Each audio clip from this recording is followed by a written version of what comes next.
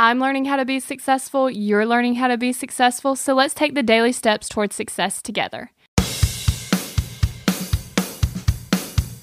So we've been talking about habits all week, but we have yet to talk about the difficulty of your habit.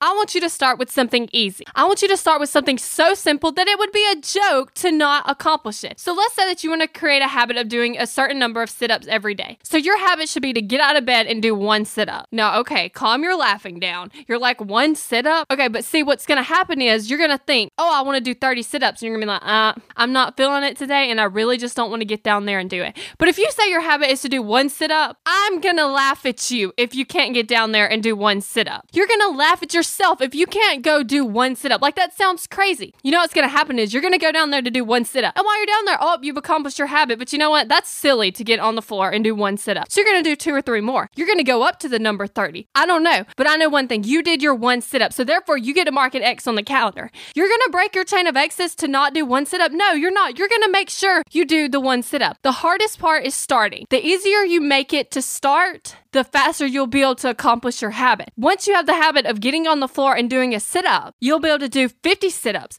100 sit-ups, because you already have the habit. The hardest part is starting. So I want you to make your habit so easy that it would be a joke to not accomplish it. We're in this together, one step at a time.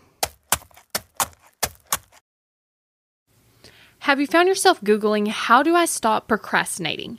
Here's the thing. When you search that, I'm sure you found hundreds of tips, tricks, hacks, and strategies. In fact, I've shared several of them here on the podcast.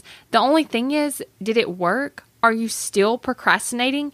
If you are, then what you need isn't another hack. You need to focus on the actual thing that's causing you to not take action. Our thoughts control our feelings control our actions, which means if you want to change your action or inaction, you first have to change your thinking. That's exactly what we focus on in my program, Kick Procrastination. This program is designed to help you go from procrastinating on your goals to taking massive action towards achieving them. So go to kickprocrastination.com to sign up.